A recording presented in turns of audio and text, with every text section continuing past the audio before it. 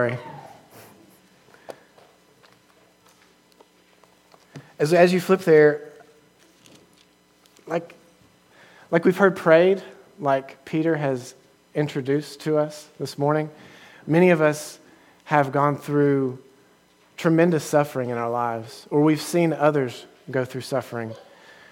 Throughout this past year, the coronavirus pandemic has left many suffering, many variety of ways. We live with terrible evils, as we've heard prayed, about abortion, sex trafficking, all kinds of terrible things. Sometimes we find ourselves without jobs. Sometimes we find ourselves with deep sadness because of things going on in our family. Sometimes families are split apart. Unexpected accidents happen. Tragic loss of life and our loved ones happen. And when all of these things happen, an understandable question is asked, and that is, where is God? Where is God when these things happen? If we haven't faced anything like this in our lives, you can be sure that we will most likely face things like this in our lives one day. So it's not only understandable, it's essential for us as Christians to be able to answer the question, where is God in our suffering? And I believe this psalm helps us to answer this question this morning. So let's pray and ask God for help. Lord, thank you for your word. I ask that you would speak to us. Help us understand your word. Encourage us. Edify us. And help us to see how wonderful and beautiful Jesus Christ is. We ask this in Jesus' name. Amen. So if you're taking notes, I'm going to have 3 points this morning as we walk through this text. And these are, number 1, where is God? God is available to us in prayer. Number 2, God is on his throne, reigning over all things. And then number 3, Jesus, God the Son, was on the cross, suffering on our behalf. Before we dive into the text, I want to give 2 preliminary thoughts. One, for Christians. Often, many of us have heard bad, unhelpful answers when we face suffering. Simplistic, unhelpful answers. That is not what I want to do this morning. However, I've only got about 2 hours to preach to you this morning. No, I'm just kidding. I'm not going to do that to you. But the point is, I can't explore this morning all there is to be said and all that needs to be said about suffering. More will be said, more should be said. You can take it to the bank. If you come to this church, we will open up God's word and see what it has to say about a variety of issues. Number 2, if you're not a Christian, we're so glad that you're here. You're welcome here.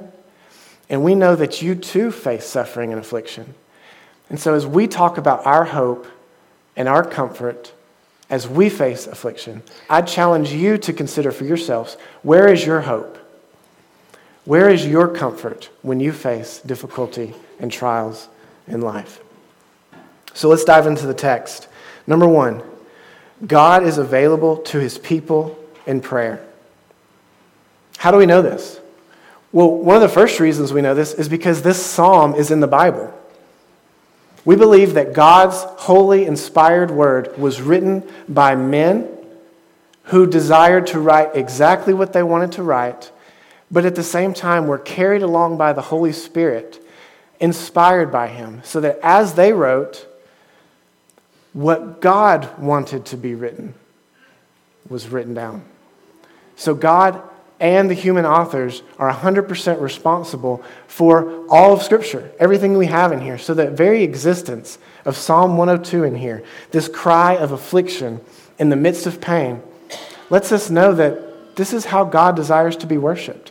This is one way how God desires for us to speak to him, to pray to him, to sing to him.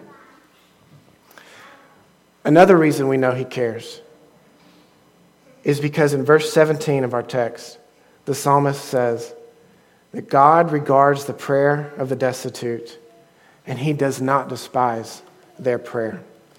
We'll see much more of God's care in this text, But just from the beginning, I want us to see that God turns his attention towards those who are afflicted and does not despise their prayer. He does not despise your prayer when you're suffering. He does not despise your prayer when you are afflicted, when you're crying out to him in pain. He wants you to pray like this to him when you're in pain. He cares for his people when they are suffering. And we suffer, and the psalmist suffers, in a variety of different ways. Let's look here in the text. In verses 1 through 11, we see a variety of ways that the psalmist suffers. He suffers mentally and emotionally, like in verse 4, when he says his heart is struck down and it's like grass, it has withered. The heart is like the center of our will and affection. So what the psalmist is communicating here is that his will is struck down. He has no affection anymore. Depression has likely set in. He's losing the will to live. We also see in this verse later on in verse 4 that he's not eating. He doesn't have a desire to eat. Because of his suffering, he's lost his appetite. Many of us have been there. Depression, anxiety, loss of appetite, maybe even suicidal thoughts. We could list a variety of ways that we in the world are afflicted by this kind of suffering. We see the author is also experiencing physical suffering. Look with me at verse 5. He says, "Because of my loud groaning, my bones cling to my flesh." Because of his suffering and affliction, his bones are literally, or maybe metaphorically, clinging to his flesh. But we know what this is. This is a medical term called emaciation. If I'm messing something up, those of you who are smarter than me, just forgive me. But it's where malnourishment and extreme loss of fat and muscle will literally cause the bones to be seen through the skin. And this is a terrible physical condition that someone can be in. Our psalmist is in that position because of the suffering that he's enduring. We see in verse 7, he's not sleeping. We see in verse 3 and verse 11 that the author believes he is near death. Many of us have had to deal with physical suffering, disease, chronic pain, numerous ways. The psalmist also, a third way, has relational suffering. In verse 6, he uses the imagery of a desert owl of the wilderness and an owl of the waste places. In verse 7, he tells us that he's like a lonely sparrow on a housetop. He feels alone. And then in verse 8, we see that he has enemies. They're taunting him, using his name as a curse. Relational pain hurts. Many of us are familiar with this. All of us want to be loved and accepted. A final way we see that the psalmist is suffering in our text is in verse 10. Look with me. He says, "It's because of your indignation and anger, for you have taken me up and thrown me down." We don't know all the details of this man's life.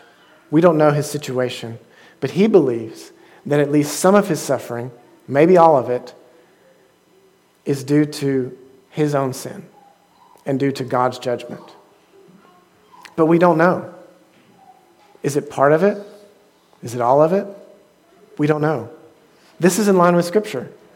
Scripture as a whole teaches us that suffering in general does exist because of sin, the sin of Adam and Eve. Disaster, suffering, disease, every bad thing entered into God's good world after Adam and Eve sinned. So suffering is the result of sin generally. However, when individuals suffer, it doesn't necessarily mean that we're suffering because of our sin. Particular suffering in our lives isn't always the result of our sin. So this is in accordance with Scripture, and this is in accordance with our own lives. We know this. All of us have experienced times where we have sinned and we have had to deal with the consequences. And sometimes that means that we go through affliction and suffering because of our choices. All of us also know that we can go through physical suffering, mental suffering, any of it that we've just named, and it might not have anything to do with sin in our lives. Disease happens to people sometimes, and it's not the result of your sin. So I say all this and bring all this to kind of help us understand one quick application here. Let's be careful with our words. When disaster strikes, when something happens in someone's life, we probably don't know that it happened because of sin. So let's not act like we know. And let's not presume to speak falsely about God. But let's continue. So there are a variety of ways that the psalmist is suffering in this text, and we too understand because there's a variety of ways that we suffer in our lives. And that's kind of one of the first points I want to make here as we explore God's availability to us in prayer, is that we can see ourselves in this text. Look at the inscription of the psalm. The inscription says that this is a prayer of one afflicted when he is faint and pours out his complaint before the Lord. Now, if you're familiar with the Psalms, some of them will give us who the author is. Some of them will even give us the historical context behind why the psalm is written. But this one doesn't. It gives us a situation. He's afflicted, but it doesn't tell us what's going on.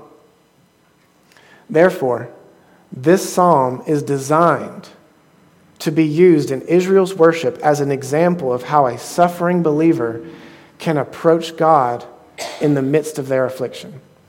I want to repeat that because I think that's kind of one of the main points of this text. The psalm is designed to be used in Israel's worship as an example of how a suffering believer can approach God in worship. So its general nature helps us, as we approach this text, to see ourselves in this text. Maybe we're not going through everything that the psalmist is going through. We don't know who wrote it. We don't know what's going on to result in the suffering.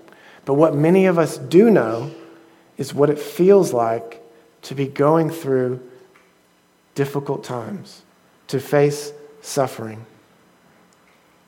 Did you know that the Bible highlighted this kind of pain? Maybe it's one of the first times you've ever seen your own pain on the pages of Scripture. I point all this out to just reinforce this first point. God is available to us in prayer because he cares about us. No matter your situation, no matter what you're suffering, even if you're suffering in part because of your sin, brothers and sisters, God cares about us. This is a beautiful truth. We are often tempted to not pray when we face affliction. We feel too sinful. We feel like God doesn't care about our small situations. We even have false teachers out there that will tell us, you're going through this suffering because you don't have enough faith. None of that is true. Let's let it be heard loud and clear this morning. God cares for us always. But when you're suffering, he especially cares for you. He desires for you to cry out to him, your loving Heavenly Father. And he does not despise your prayer. I want to hit a couple more application points right here before we move on. First, we're subtly taught not to talk to God like this. How do I know? Before coming to this church, I've never heard a prayer of lament in a Sunday worship gathering. And the church is supposed to be one of the primary places where we are discipled to know how to love God, worship God, follow him, and obey him. So if at the church we're not encouraged to worship him in all the ways that the Bible teaches us that he should be worshiped, then we're missing out. We're missing out on discipleship on how to reach or to look to him in prayer, to cry out to him in prayer. So the first application is basically just when you're afflicted, cry out to God in prayer. He cares for you. Second thing of application so far, we often avoid talking to each other about these things too. It might be because we're at times discouraged to talk to God like this. But I think subtly in some churches that I've been in, we get this idea that we're supposed to have it all together. Because we come to church and we see everybody got on their Sunday best. They're smiling. Their kids are well behaved. They seem to have the perfect marriage. They didn't fight like we did on the way to church this morning. And so we see these perfect people. We think they're perfect people. And we think that we have to be perfect people. We think we need to just put smiles on our face. We have to have everything okay going on in our lives, right? Sometimes we feel like that. But I think one of the things this text helps us to see, that on the pages of Scripture, someone is crying out to God in their distress. It's okay to not be okay. Part of being a member of God's people means that we're family. We need to be able to come to one another when we're going through times of affliction. We need to be the kind of people who are ready to receive each other when they're going through times of affliction. Obviously, I'm not advocating for us all to be Debbie Downers. Every time we have a conversation with someone in the hallway, just pouring out our soul to them. But that's not our problem. Most of us, the problem we have is that it's not that we do it too much. Most of us, our issue is we're not doing it enough. So let's think about that. Let's try to become the type of people who are not prideful and we're willing to share our hurts and our burdens with one another. And let's be the type of people that are ready to receive when people come to us and they're burdened. So God cares for us. He wants us to cry out to Him in our pain. Point number 2. Where is God when we are suffering? God is on His throne, reigning over all things. If you look in the text, the tone shifts in verse 11 to verse 12. Let me read those for us. In verse 11, he says, "My days are like an evening shadow. I wither away like grass. But you, O Lord, are enthroned forever. You are remembered throughout all generations." The tone shifts from complaint to consolation, from lament to hope. And how? How does the psalmist make this shift in this prayer? Because of who God is. In verse 12, we see that he says that God is king. He's enthroned. God is the eternal king. He's enthroned forever. And what it means for God to be enthroned and to reign is that He's sovereign over all things. Brothers and sisters, God cares for us and is available to us in prayer. He wants to hear our prayer, but also God is on the throne reigning, sovereign over all things. He is the one who is able to actually do something about our prayers and our sufferings. And that's good news. He rules over all things. He is sovereign even over our suffering. And that's a difficult truth at times. It's a glorious truth. Because we don't have a God who, when tragedy strikes, is like, whoops, didn't see that one coming. That would be terrible news, because then He wouldn't actually be able to do anything about our suffering, right? If He's not sovereign over all things. But it's a difficult truth because it obviously leads to the question, well, why doesn't God do something about my suffering right now? And we're going to get to that in a little bit, I promise. But first, I just want to point out this shift here that the psalmist is making. His hope is in God, who reigns eternally. And he makes another shift, if you notice here in verse 12. He shifts from an individual lament about his own experience to a corporate expression of hope for all of the people of God. Look with me in verse 13. He says, God, you will arise and you will have pity on Zion. It is the time to favor her, the appointed time to come. Look at verse 16. For the Lord builds up Zion. He appears in His glory. Zion is another name for Jerusalem, the city of God. And therefore, it's another name for God's people, Israel. So when He says that you will do this for Zion, He's saying, God, I have confidence that you will act for the good of your people. That's interesting, right? His individual experience of suffering, he can't help but to connect that to what God is going to ultimately do for His people corporately. So why does he have this hope? He has this hope because he knows Scripture. As we continue to read through this psalm, look at verse 18. He says, "Let this be recorded for a generation to come, so that a people yet to be created may praise the Lord, that he looked down from his holy height. From heaven, the Lord looked at the earth to hear the groans of the prisoners, to set them free, those who were doomed to die, that they might declare in Zion the name of the Lord, and in Jerusalem his praise, when peoples gather and kingdoms to worship the Lord." What is he asking to be recorded in verse 18? He's asking for God's action, what God is going to do for his people, to be written down so that a future generation can read about what God's done and can rejoice and praise the Lord. And he's doing this because he knows Scripture. He has to know about the Exodus. He's talking about his own experience, really, because back then they wrote down and recorded the mighty things that God has done so that this psalmist knows what type of God he is worshiping. And he's looking back, he's saying, okay, this is who God is. He looks down from his holy height.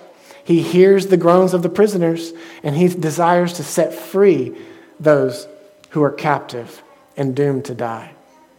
He knows what God has done in the Exodus.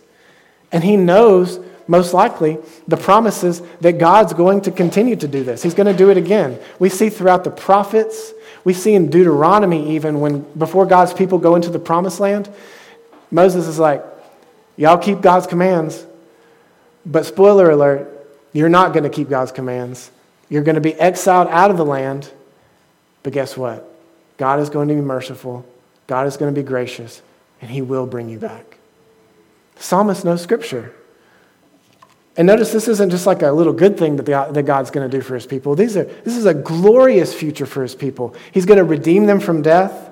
He's going to gather them together in the holy city, back to dwell with God, so that they can praise and worship the Lord amongst all the nations. God has promised to do this. So the psalmist's hope in suffering is in his King who will act to bring about a glorious future for his people, for his glory and for their good. And this doesn't ignore his individual experience, because we see him turn back to that in verse 23. Look with me in verse 23. He says, "God has broken my strength in mid-course. He has shortened my days. Oh my God, I say, take me not away in the midst of my days, you whose years endure throughout all generations." So we see in the example of the psalmist that we can both at the same time have hope in the future promises of God, of what he's going to do for all of his people, and at the same time not ignore our individual experience. And even if we don't know if he's going to answer our prayers to relieve us from the suffering that we're experiencing in the moment, we can still cry out to him because he cares for us. He loves us. He wants to hear our prayers. He knows that ultimately in the end, God will act. And he expresses that even in these next few verses. Look at verse 25. "Of old, Lord, you laid the foundation of the earth. You're the creator. The heavens are the work of your hands. They will perish, but you will remain. They will all wear out like a garment, but you will change them like a robe, and they will pass away. But you are the same, and your years have no end. The children of your servants shall dwell secure. Their offspring shall be established before you." The psalmist has hope that his children will be secure, that his offspring will be established, because his hope is ultimately in God, who created all things, who is sovereign over all things, who rules over all things. And in the end, he's going to renew all of creation, just like we take off our dirty clothes after a hard day's work and put on clean clothes. He's going to renew it. He's going to put an end to all evil and all suffering. So the psalmist isn't necessarily having his hope in that God will act in his personal experience to relieve his individual suffering. Maybe he will, and often God does, but maybe he won't. The psalmist's ultimate hope is in a new creation, is in God who is sovereign over all, in a God who is unchanging. He won't change his mind about these promises that he's going to accomplish, and whose years have no end. Sometimes when we make promises, we might not keep them because I could die in a car wreck when I leave here today. God doesn't pass away. His years have no end. He will accomplish his promises and his purposes. So God is available to us in prayer. He is on the throne, reigning over all things. And then point number 3, Jesus, God the Son, was on the cross, suffering on our behalf. If you'll turn in your Bible to Hebrews chapter 1, Morgan read this earlier, but I just want us to look at a couple verses again. In Hebrews chapter 1, we see God's helping us to understand how Psalm 102 fits into the context of the grand narrative of Scripture. How does this fit into the whole story that the Bible tells?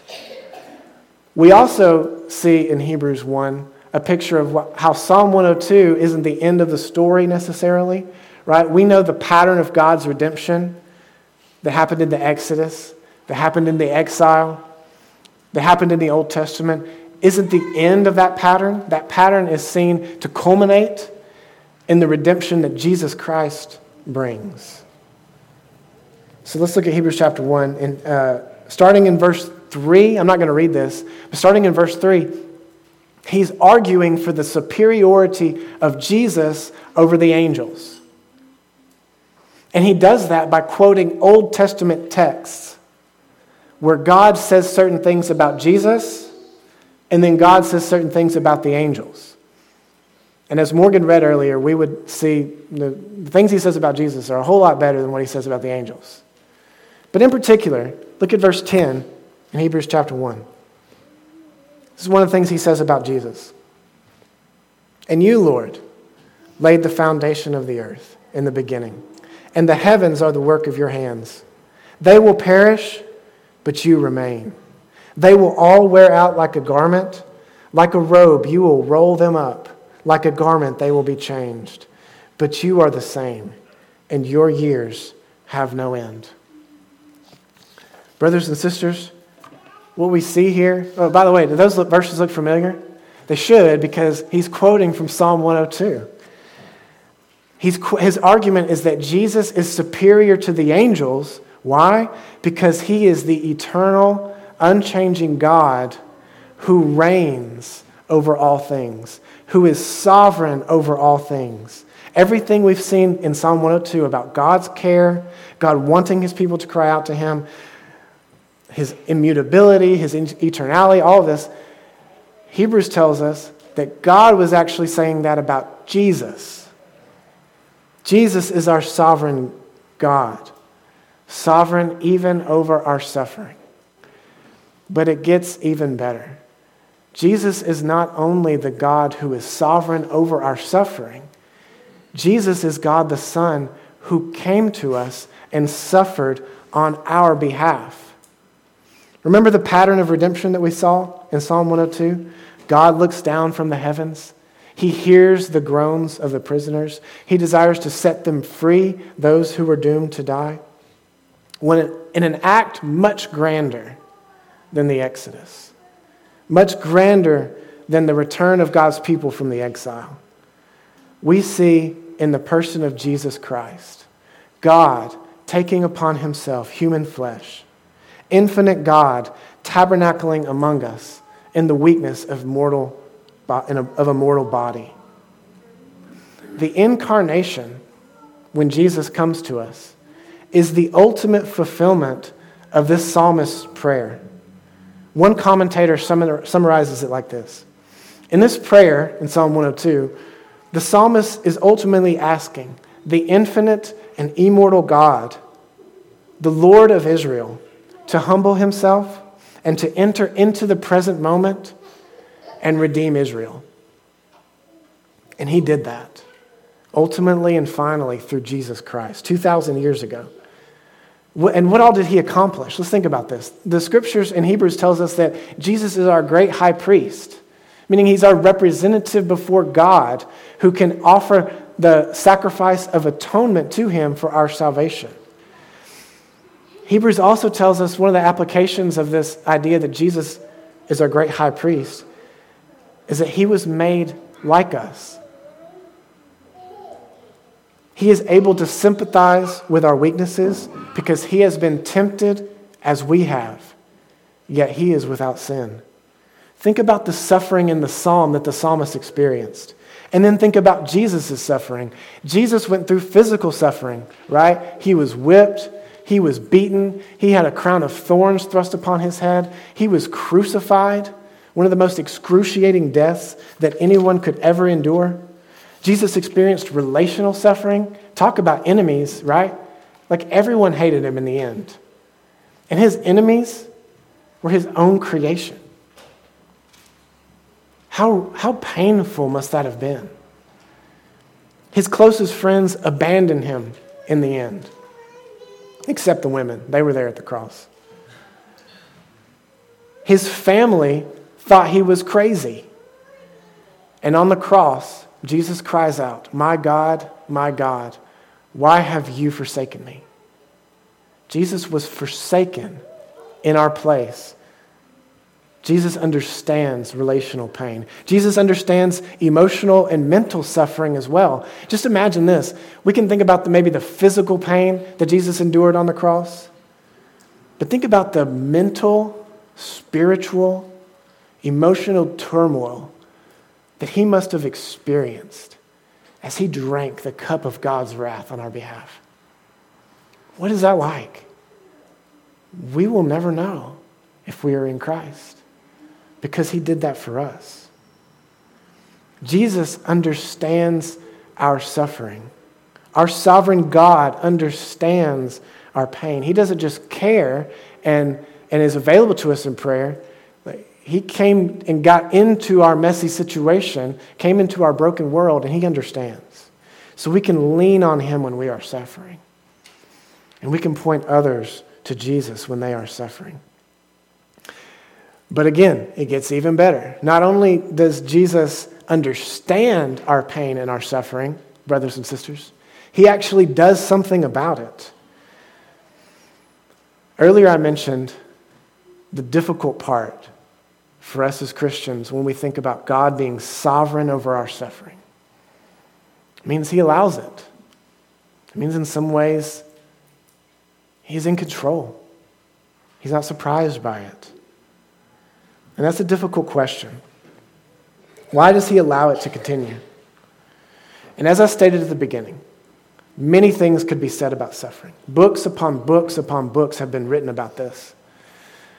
I can give suggestions if you're interested in learning more. But this morning I'm going to try to offer us one thought as we're dealing with these questions. And I think the question of why does God allow my suffering to continue is ultimately a question about, does he care about me? Does he love me? And I don't know everybody's situation in here. I don't know all the suffering that you've all been through. You don't know all the suffering that I've been through. So I can't give everyone a concrete reason why. This is why God in particular is allowing your suffering. Sometimes we might never know. We have a whole book in the Bible called the book of Job, where Job never knows the reason why God allowed the suffering that he endured. But one of the ways we can think through it is to think about this. God sovereignly allowing us to experience suffering in this world can't mean that he doesn't care about us. Why not? Because on the cross, Jesus suffered the greatest amount of suffering anyone has ever had to endure so that he could accomplish salvation for you and me. Why did Jesus suffer? Why did he take our sin upon himself? Why did he endure the wrath of God for you and I? So that we don't have to. You see, the ultimate suffering, the greatest amount of suffering that any of us could ever experience is the suffering that would come from facing the judgment of God that we deserve for our sins. Jesus went to the cross to take our suffering upon himself, and he died. God did take him away in the midst of his days, but he did that for us. He took the greatest amount of suffering upon himself so that we don't have to go through that. So it can't mean that he doesn't love us. It can't mean that he doesn't care about us.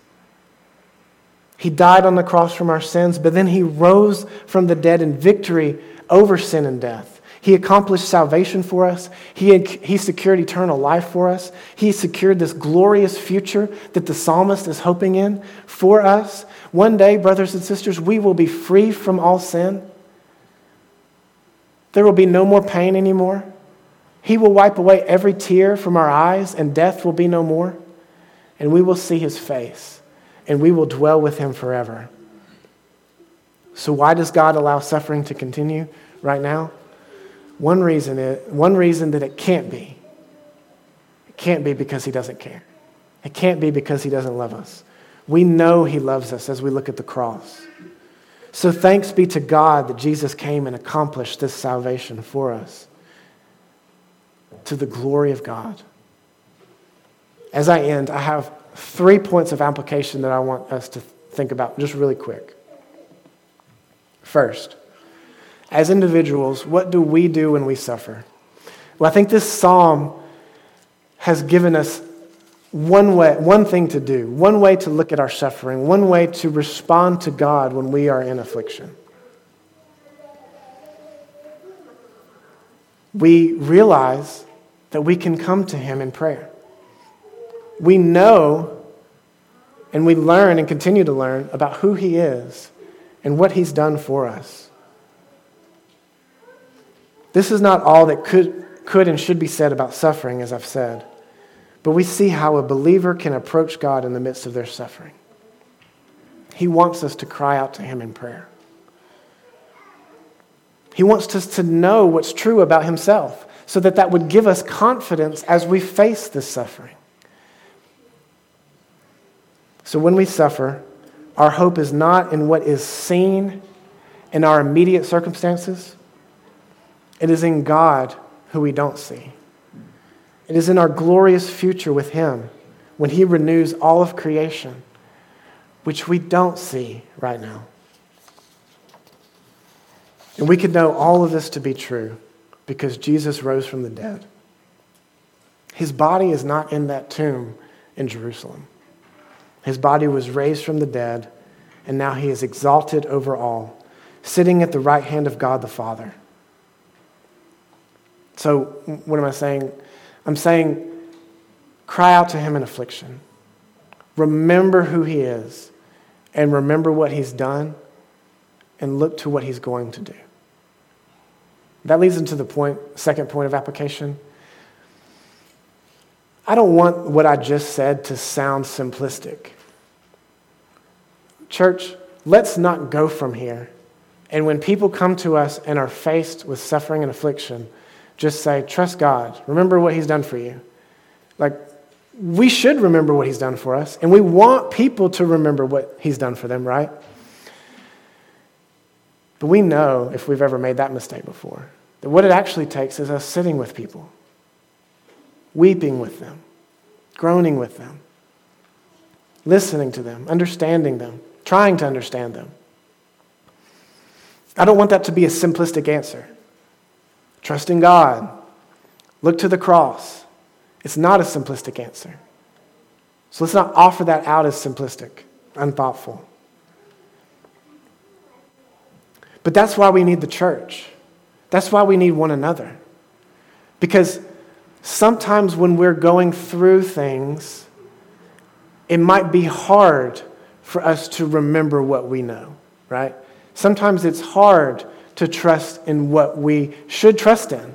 All of us have experienced this. Oh, I know Jesus died for me.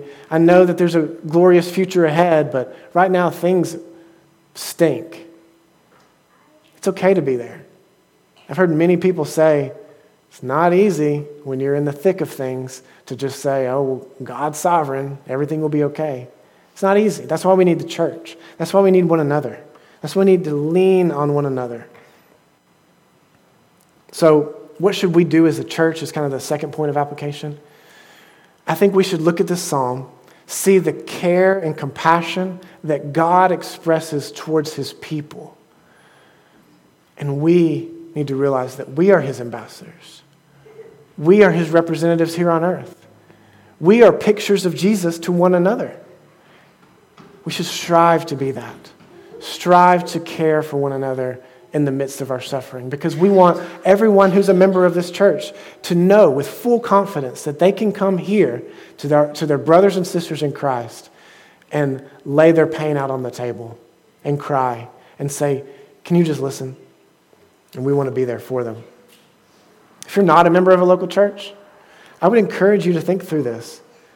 Become one here or another healthy church in the area, because all of us need people who love us unconditionally and who are there for us in times of pain. And if you're here and you're not a Christian, we've talked a lot about where our hope is. Where is your hope when you are suffering? Finally, the last point of application, church, we live in a world, like we have non-Christians out there who are suffering just as much as we are.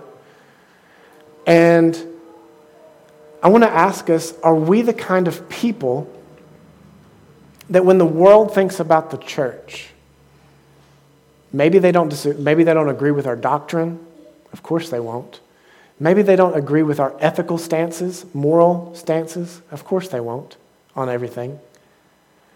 But when they think about us, do they see us as people who care deeply about one another? Jesus said that the world will know that we are his disciples by the way that we love one another. And this isn't new in our time, but we see it all the time on social media. It's just put on display for all of us to see. Christians arguing about petty political differences, calling each other names like heretic, and saying that other people have apostatized over disagreements on things that are not issues of first importance. The world sees that. Let's do better. And I'm not saying that our church is doing that, but we see it, right? Let's not do what other people are doing. But then let's also be people who are caring and compassionate to the world. One Christian leader has said it like this: if we as Christians truly believe that the Bible is true and that Jesus is the hope of this world, that sin and anything out in the world will never satisfy our souls, only Jesus will, then we have to believe that any sexual revolution out there, any idolatry over political ideals out there, or whatever we might say that the world in their sin is drawn towards, will ultimately fail them. And we need to be ready for that. We need to be ready for people who are broken and let down by the things that they were looking to. We need to be ready with open arms to say, come, consider Jesus. Let's pray. God, we thank you for this time. Thank you for this time in your word. I pray that you would do us good this morning. Lord, as we suffer, as we live amongst people who are suffering, we need you. Fill us with your Holy Spirit. Draw us closer to you every day so that we can be the kind of people who are honest as we cry out to you in our affliction, and the kind of people who care and love others so much because you gave us the example and you loved us while we were still your enemies, and you died for us. So we ask all this in Jesus' precious name. Amen. Amen.